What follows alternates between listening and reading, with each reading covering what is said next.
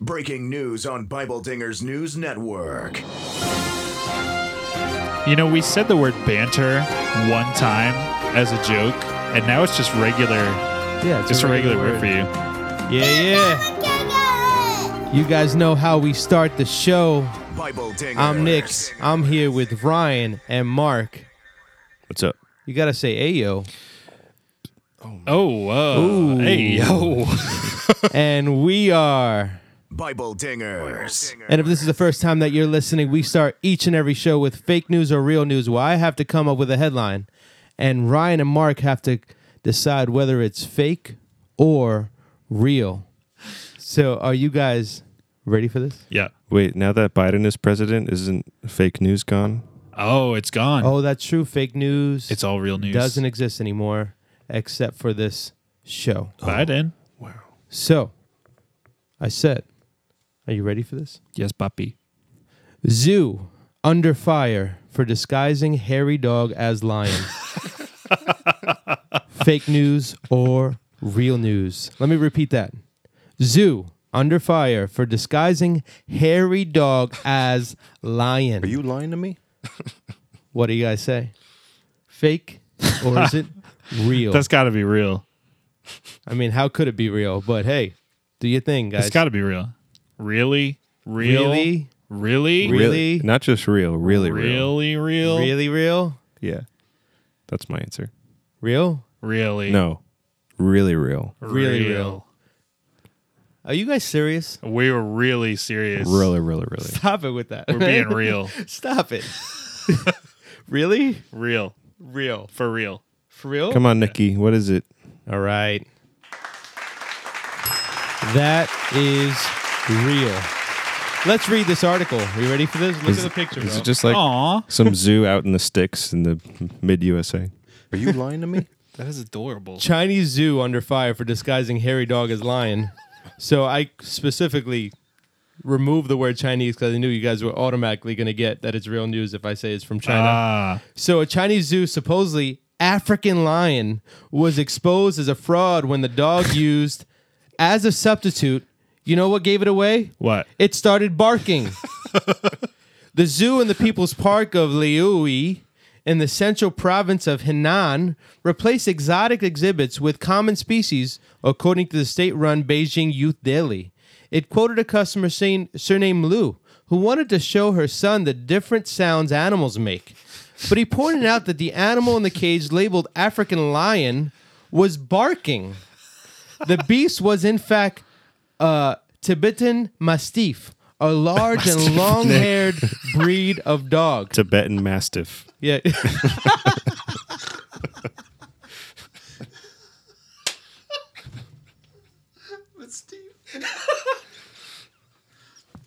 Oh, so exotic.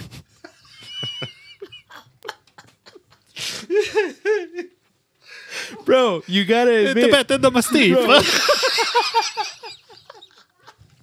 Put the pepperoni on the Mastiff. Tibetan Mastiff, bro.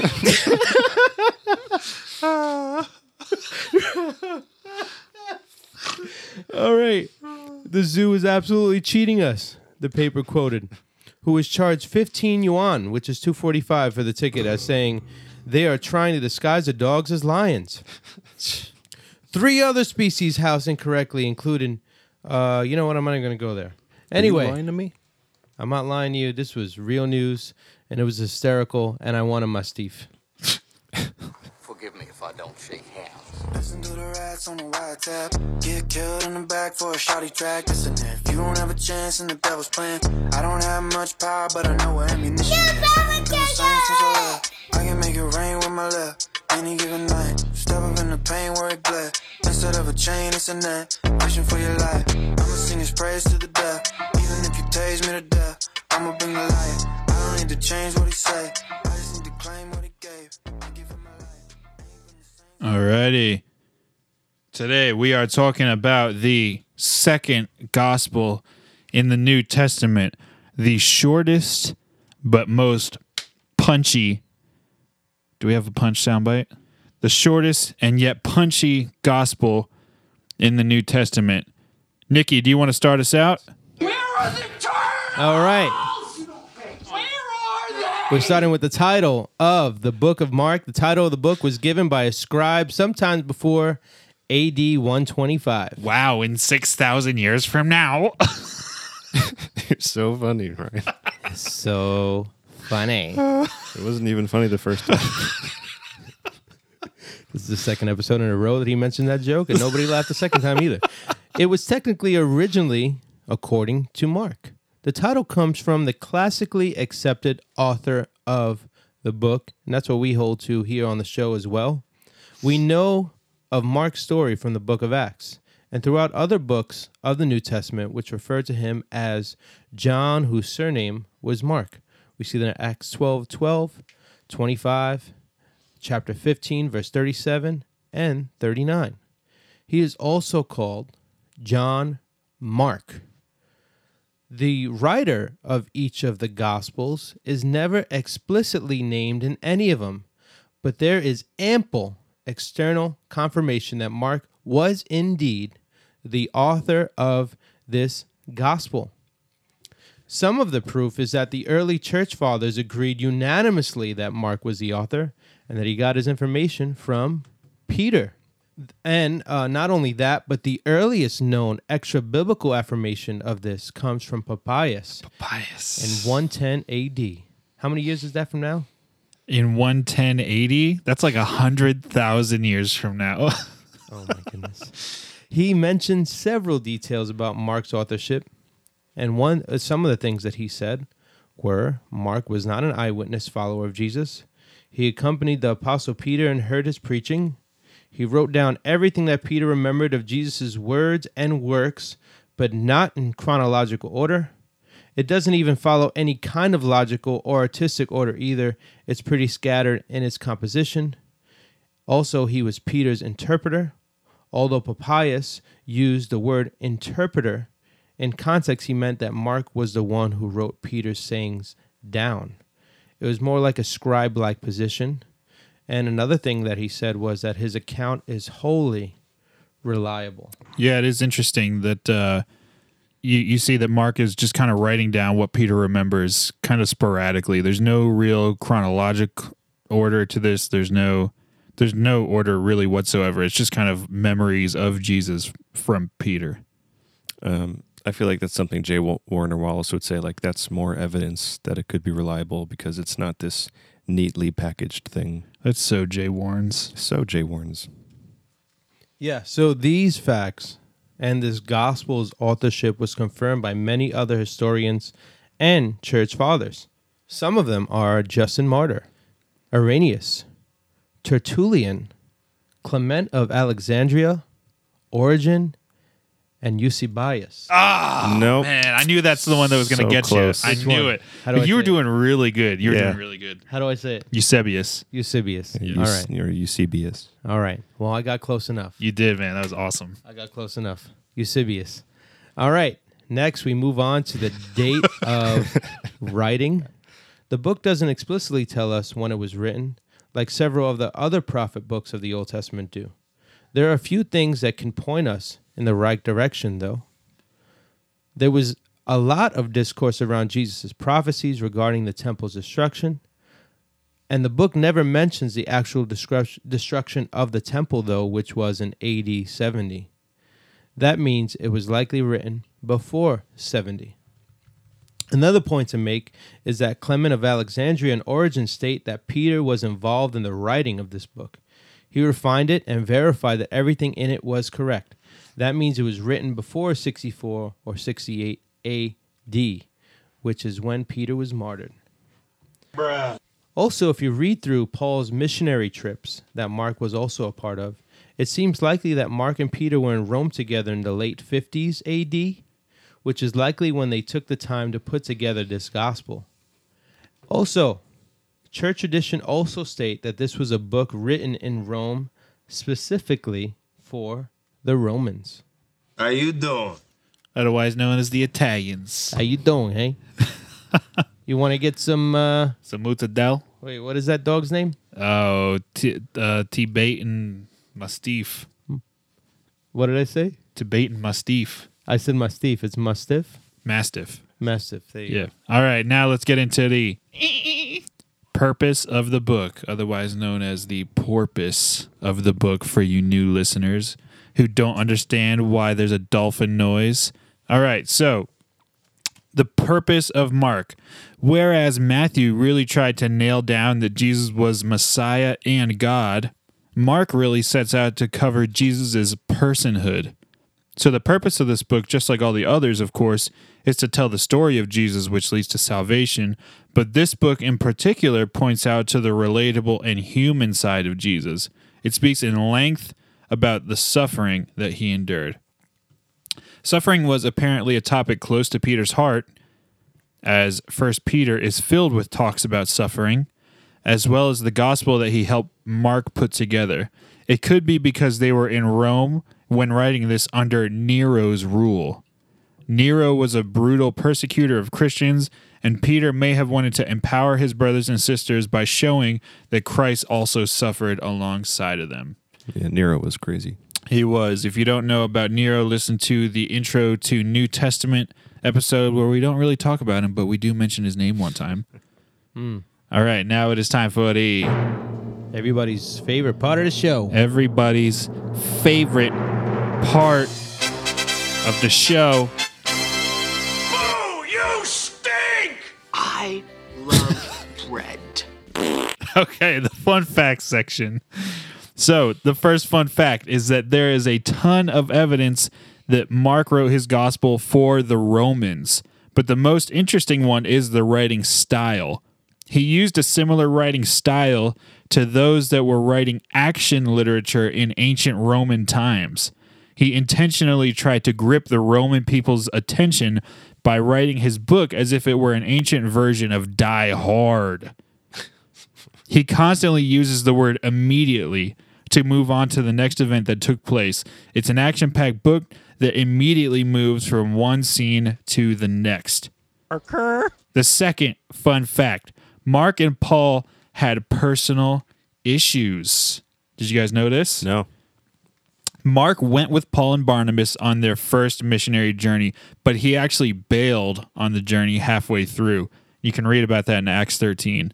When Paul and Barnabas were getting ready to go on their second missionary journey, Barnabas suggested that they take Mark, to which Paul refused. And it was such a big deal that it led to Paul and Barnabas splitting and not traveling together, all over Mark and his desertion. And you can read about that in Acts 15. They ended up reconciling down the road, though, because in Philemon 24, Paul lists Mark as a, quote, fellow worker. Later on in one of the last books of Paul's life, he tells Timothy to get Mark and bring him with you, for he is useful to me in ministry. So they clearly love each other once again. Look at you. And the third and final fun fact about Mark, Mark is the only book of the Bible that mentions a dude running away when Jesus was arrested, and the dude was naked. Weird First Wednesday. Weird vs. Wednesday, nude dude. Check it out on our website. BibleDingers.com. Nude dude. All right, let's get into the outline of the book. There are 1, 2, 3, 4, 5, 6, 7, 8 sections of the book of Mark. The first section is the introduction, and that starts with just the title of the book, and then it goes into Jesus' preparation for the ministry, which starts out with the ministry of John the Baptist, and it tells us a little bit about John the Baptist, about he's a weird dude who eats locusts and he wears weird clothing. He lives in the woods. He lives in the woods. This is all stuff that reminds me of Mark, but this is what John the Baptist did. And then following that, we get the baptism of Jesus, and we get the famous scene that we spoke about in the last episode of the Holy Spirit descending upon Jesus and God saying, the God the Father saying, "This is my beloved Son in whom I am well pleased." Following that, we get the temptation of Jesus, and he's tempted by Satan for 40 days.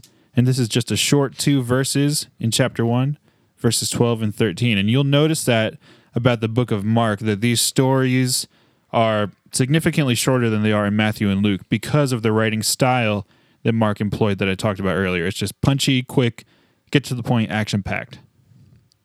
The second section of Mark is the servant's early Galilean ministry. And I said the servants, when I'm talking about Jesus here, because Mark really has an emphasis on Jesus' suffering, his humanhood, his servanthood.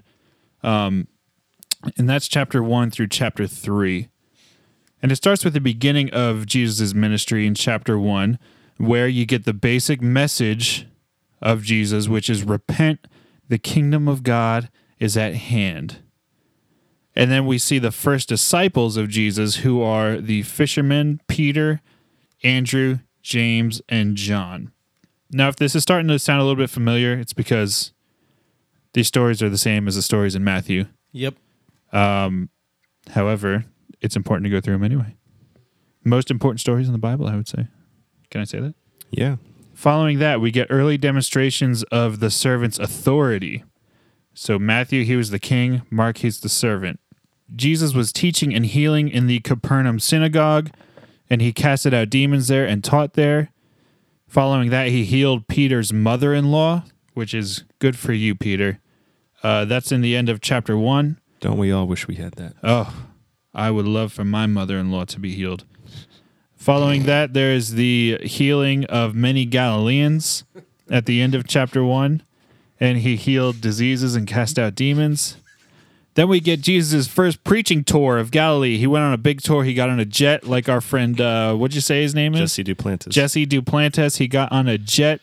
He flew over to Galilee. He preached and he healed over there, and he cleansed a leprous Jew. He had... Never mind. Okay, then following that... Go on. Nah, I was going to make a joke about leopards, but it seemed inappropriate. Following that, we get Jesus' initial conflict with the religious leaders. And that is in chapter 2 to the beginning of chapter 3. And it starts with a great story about the healing and forgiveness of a paralytic. And this is the story where the 4 friends bring their boy onto the roof. They cut a section of the roof out, and they lower him down on a pulley system, I suppose. And he was laid in front of Jesus. Jesus told him, your sins are forgiven, get up and walk. And the scribes flipped their crap because they were like, this is blasphemy. You cannot say that his sins are forgiven. But Jesus is like, yes, I can. Who has the power to forgive sins except God? Exactly.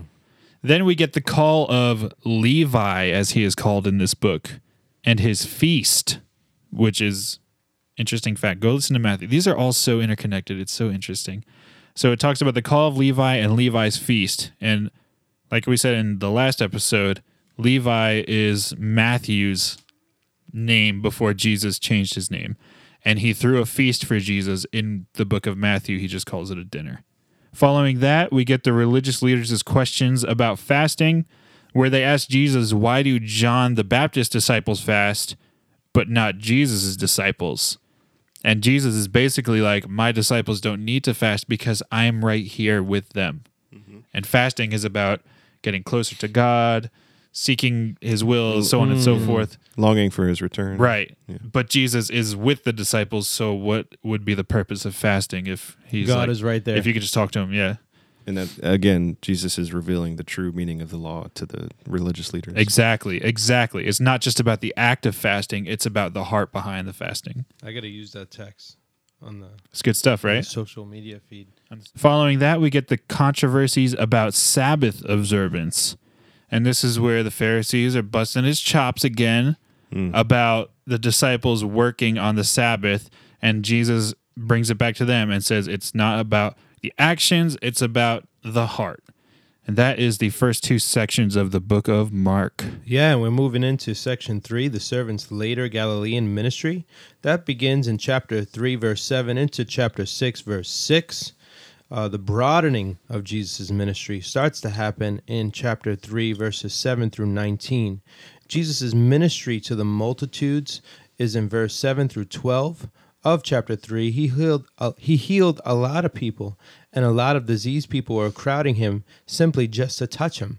Whenever the unclean spirits even saw him, they fell down before him and cried, "You are the Son of God." I thought that was super deep. And as we know from Matthew, he demanded, he ordered them not to make him known. Then as we move on to chapter 3, verses 13 through 19, we see Jesus' selection of the 12 disciples. Can you guys name them without looking? Yeah, Peter, James, John, Andrew, Philip, Bartholomew, Matthew, Thomas, James, Thaddeus, Simon, and Judas, I think. Were you looking at the... No, you were looking No, at the no, that was straight off of memory. For real? Directly at his notes. Yeah. His eyes were directly on the computer screen. And then when I asked him, he looked at me and then was like, no, I wasn't looking at you. Are you lying to me? Yeah, right. And then from chapter 3, verse 20 into chapter 4, verse 34, we see the increasing rejection of Jesus in chapter 3, verses 20 through 35. We see apparent in the experience with the scribes. The scribes thought he was possessed.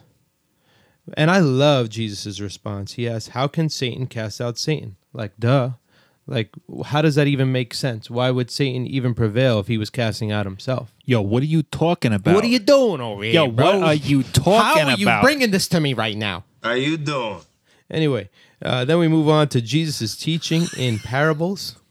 In chapter 4, verses 1 through 34, we see a bunch of parables here. The parable of the sower, the parable of the seed growing, and the parable of the mustard seed.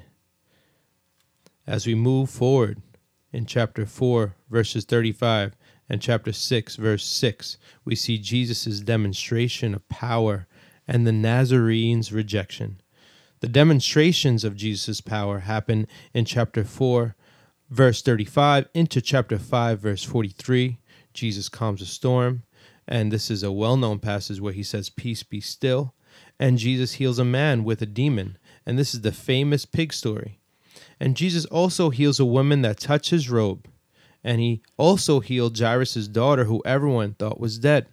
So these are all very well-known stories in the Gospels. Also, we see Jesus' rejection by the Nazarenes in chapter 6, in the very beginning of it, into verse 6.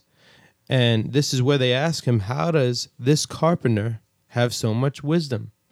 Isn't he from, Mary and Joseph? Isn't he from this person and that person? Isn't he just a carpenter?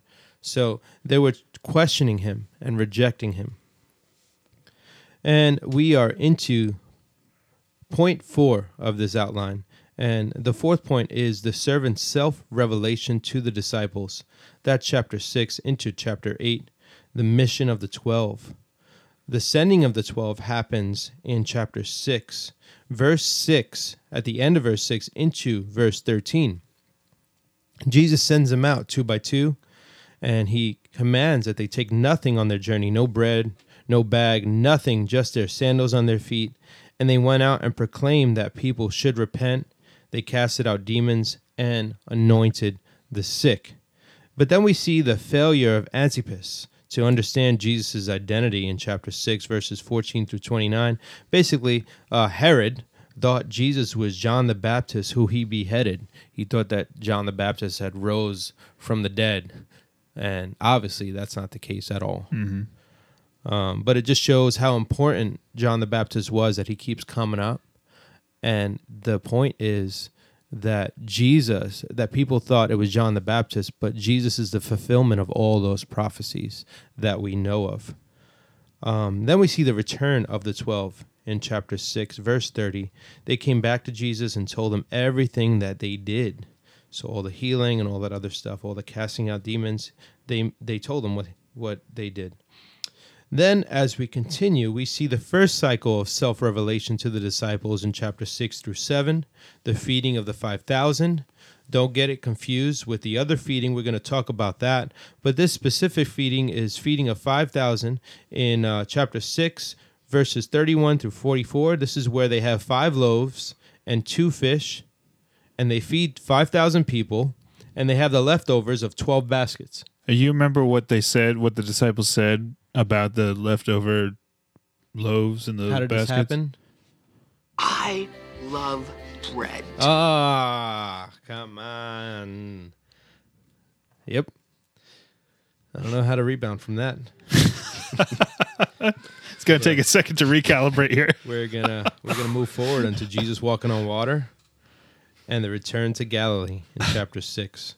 the disciples thought Jesus was a ghost. Like, dude, you just saw him feed 5,000 people with 5 loaves and 2 fish, and you're going to doubt him as he's walking on water? Their hearts were hardened. And it completely blows my mind. After everything you saw Jesus do, you're going to be shocked at this experience here? Well, even Jesus, over and over again, he's like, you guys have such little faith. Yeah, and honestly, it just shows the stupidity of humanity. Boo! You stink! You know, we see it all the way back from the Old Testament in the story of the 10 Commandments being made. Like, you see a miracle happening up on top of that mountain. You see the amazing experience that God is putting you guys through. And then when you come down, what are they doing? Complain. They're worshiping false idols, and they're complaining. So it just shows the nature of humanity all throughout the Bible. Anyway, we move on to the controversy with the Pharisees and scribes over defilement. And this story we brought up early on and in Matthew. This is where the disciples ate with unwashed hands and broke tradition, and the Pharisees didn't like it. Jesus corrects them and says all food is clean, and that it's not what it's about. Like, it's not about the food. It's not, the food doesn't defile them, but it's what comes out of them that defiles them. And what comes out of them is their sin. Our sin defiles us, and there's not a tradition that can fix that. Washing your hands, lighting candles, nothing can fix the defilement that sin causes. But Christ can. Anyway. Except baptism. Oh, Hey. Just kidding. Yep. Anyway, Jesus is teaching about bread, and the exorcism of the Phoenician girl happens in chapter 7. A woman whose little girl had unclean spirit heard of him and fell at his feet. And guess what? Jesus casted out that demon. get out of here. Get out of here. Get that cord out of my face. Hit Oh. that. Go ahead. Okay. Get that corn out of my face! Is it corn or cord? Corn. It's corn, yeah. Oh, I thought it was cord. Cord makes more sense because there's like a cord. No, if you watch the movie. Yeah, you don't know. Yeah, I got to get there. I tried it 3 times. I didn't get through. But anyway, we see continuous healing of a deaf man with a speech impediment.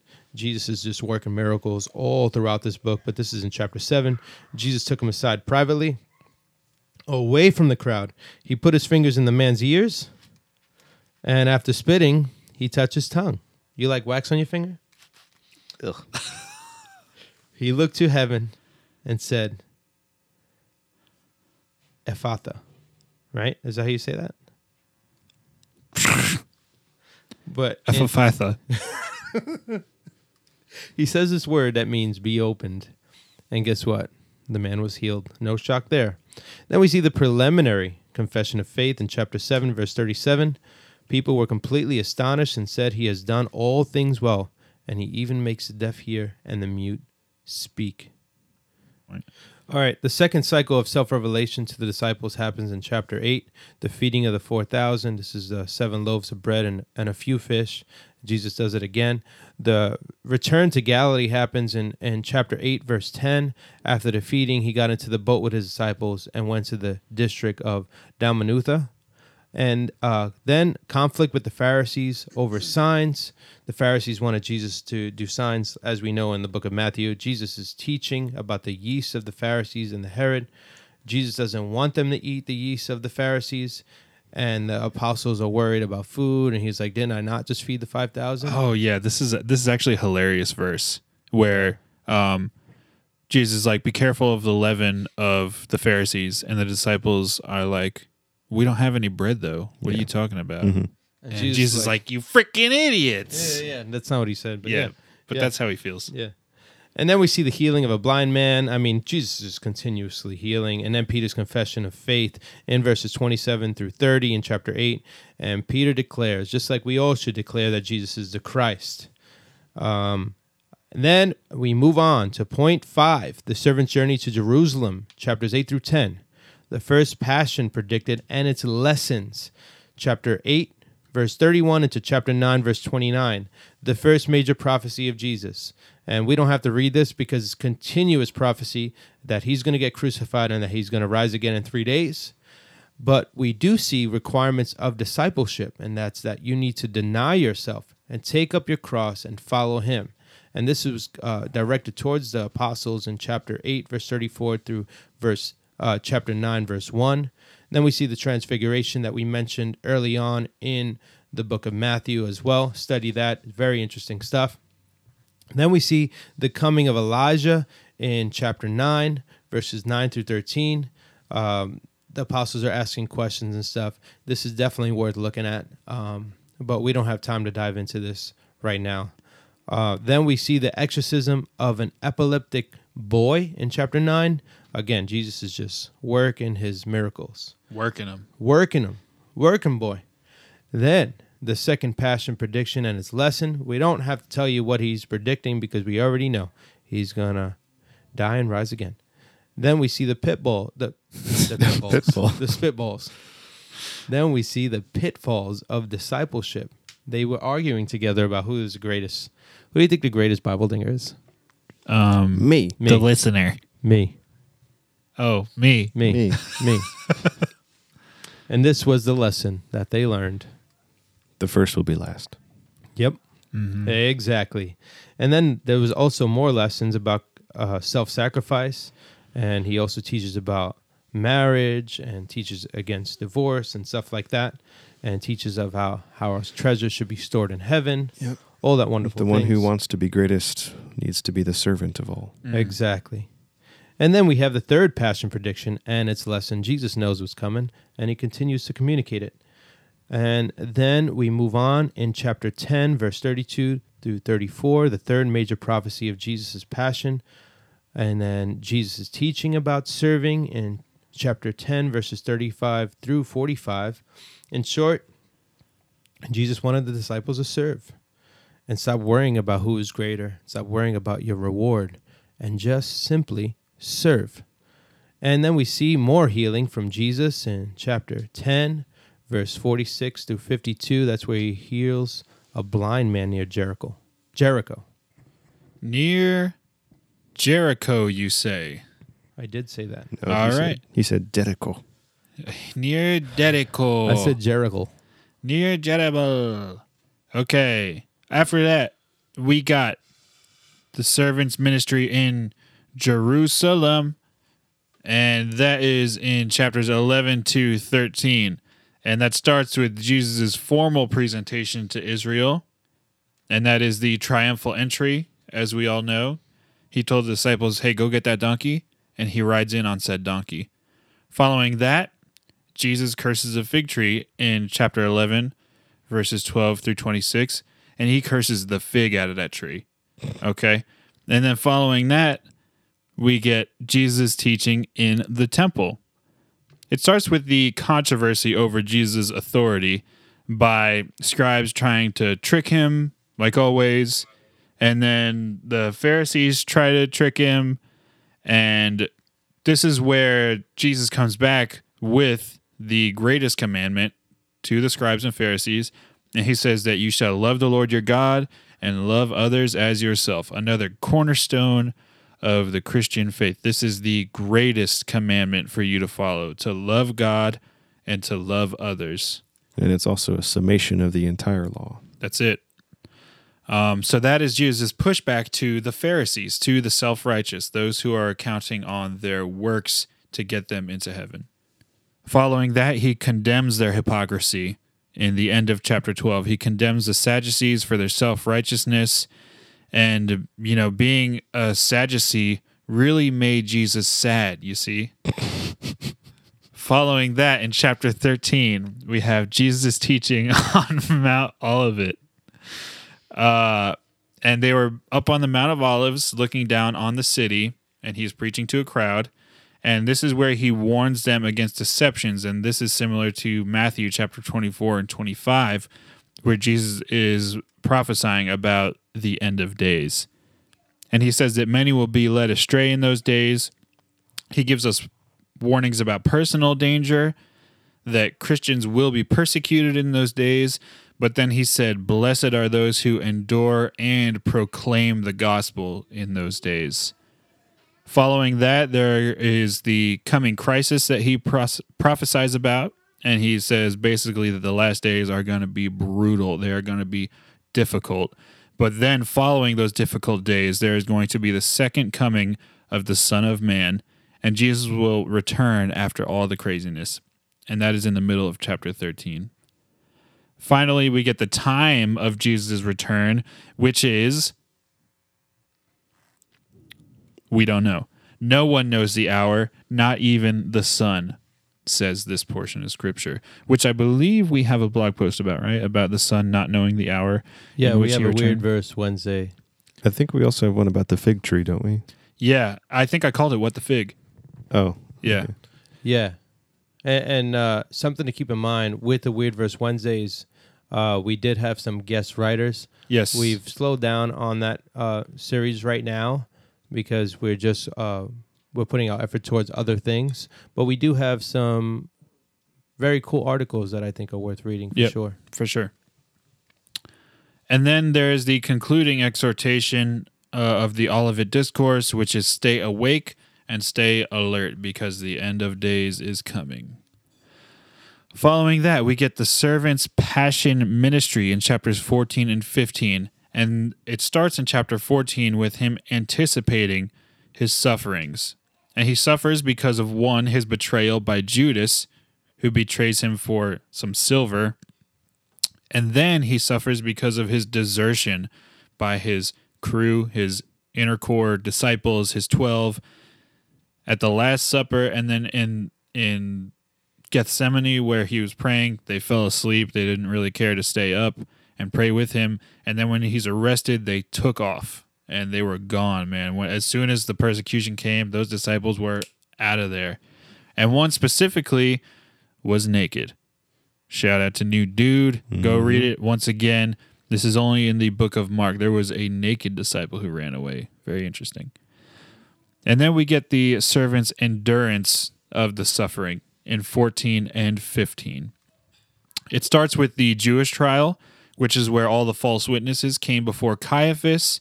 And this is also where Peter denies Jesus. It's outside of the Jewish trial, the essentially fake Jewish trial.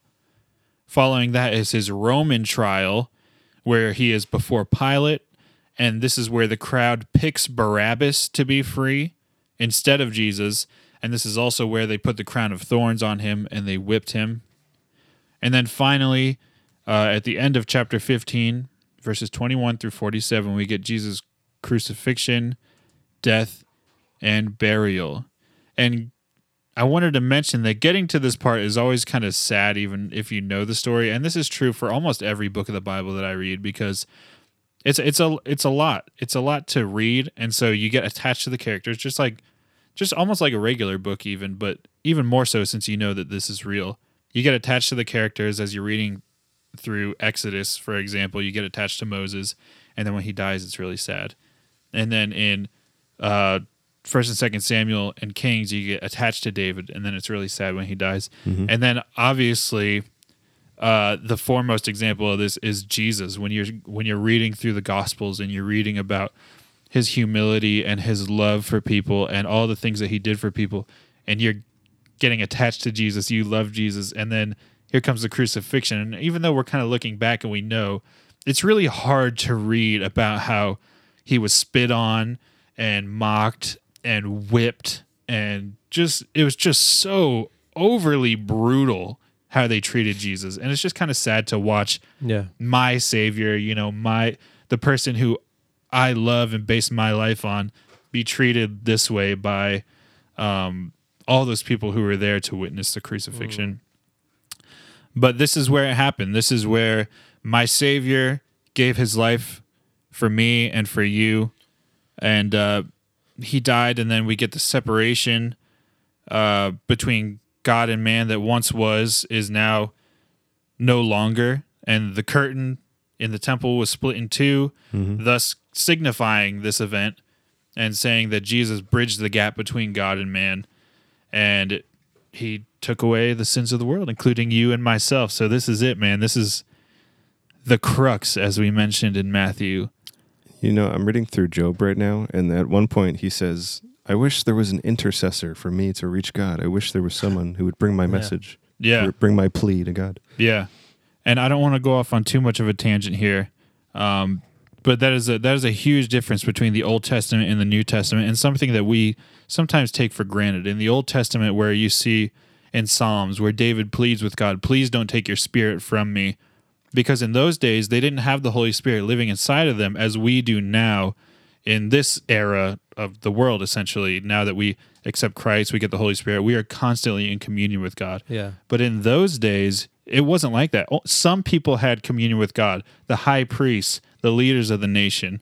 So, it's something that we take for granted and something that shouldn't be. You can speak with God right now, and you should. Absolutely. Mm-hmm. All right, finally, the end of Mark and the supposed end of Mark. Uh-oh. Threw a wrench in your plans. Jay Warner? Jay Warnes. Okay, so chapter 16, we get the resurrection. And in verses 1 through 8, we have the announcement of Jesus' resurrection to Mary Magdalene, Mary, the mother of James, and Salome, who goes to the tomb where an angel was, and the angel told him that Jesus was no longer there. Now, you need to listen to our next episode coming out with Dr. Daniel B. Wallace, because we're going to be going over textual criticism, how we got our Bible, essentially, how we know that our Bible is accurate, because following verses 1 through 8, we get verses 9 through 20, which is heavily debated. And if I'm being honest, I would say that I don't necessarily think that this is in the original text. It really depends on what you believe about how the Bible came into existence and what's more important, the date of the manuscripts that we have or the amount of manuscripts we have. So that's two things to keep in mind. Verses 9 through 20, they are not found in the earliest manuscripts that we have of Mark. They're not there. But verses 9 through 20 are in the majority of the manuscripts that we have.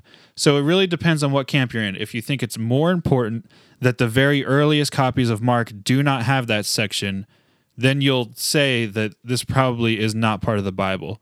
But if you're in the camp that says the majority of the scriptures have this in them, then you will say this is part of the Bible. Exactly. But you can form your own opinion. We're going to be talking to Dr. Daniel Wallace, like I said, in the next episode. And from there, you can form your own opinion. But let's say that these are part of the Bible. I'm just going to run through it real quick. We get the appearances and ascension of Jesus. And it starts with Jesus appearing to Mary Magdalene, and then it just says 2 disciples. It doesn't name the disciples. It says he appears to two disciples.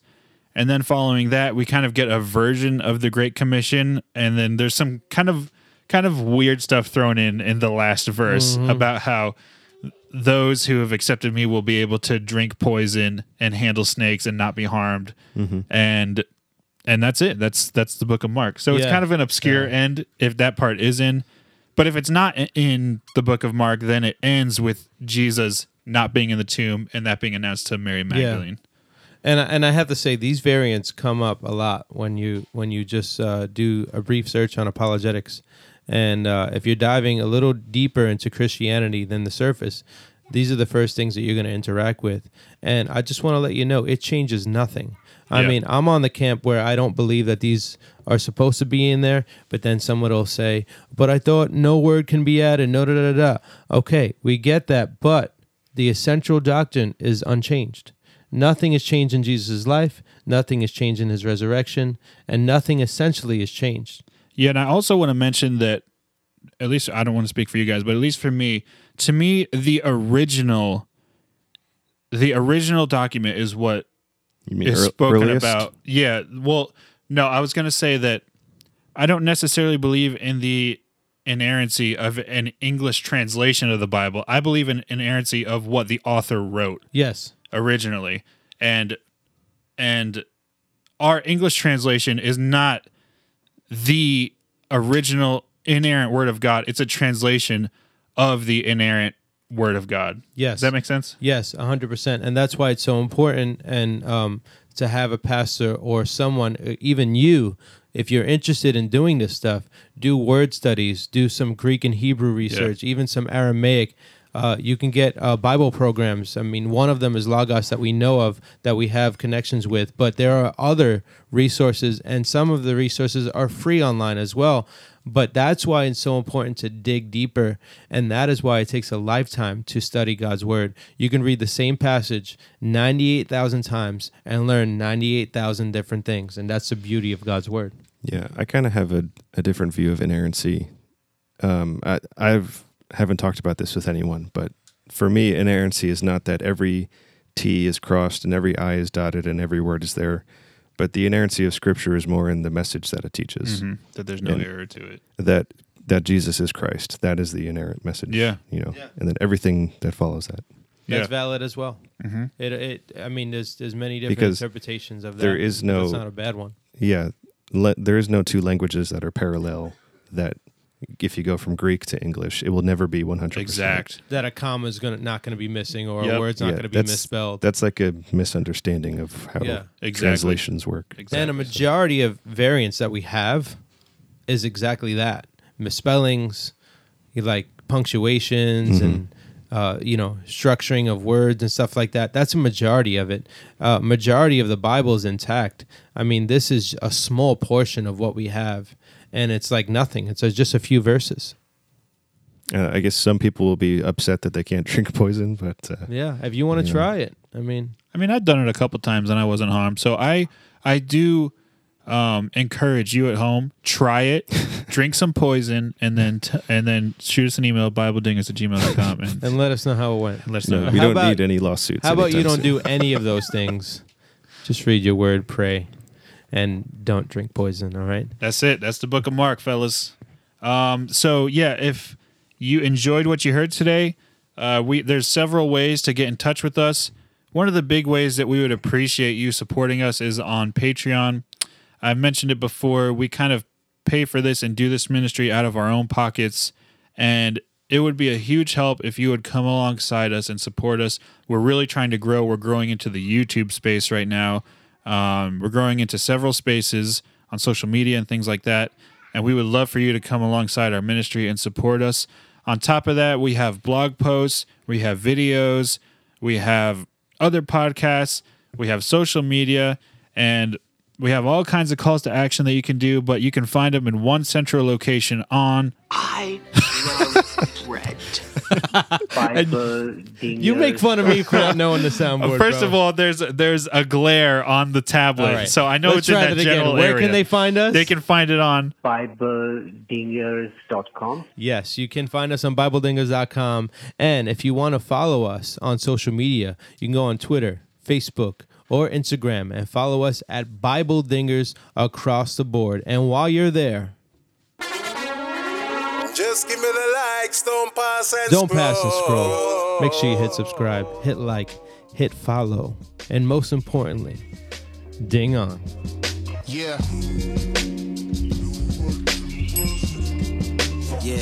Bible My name is Dingers. Andy. I'm from New York. I'm Italian. I got the sauce. I love my wife like a lot. I had some debt. I paid it. Look, smart water on my rider. Yeah, I got a heart.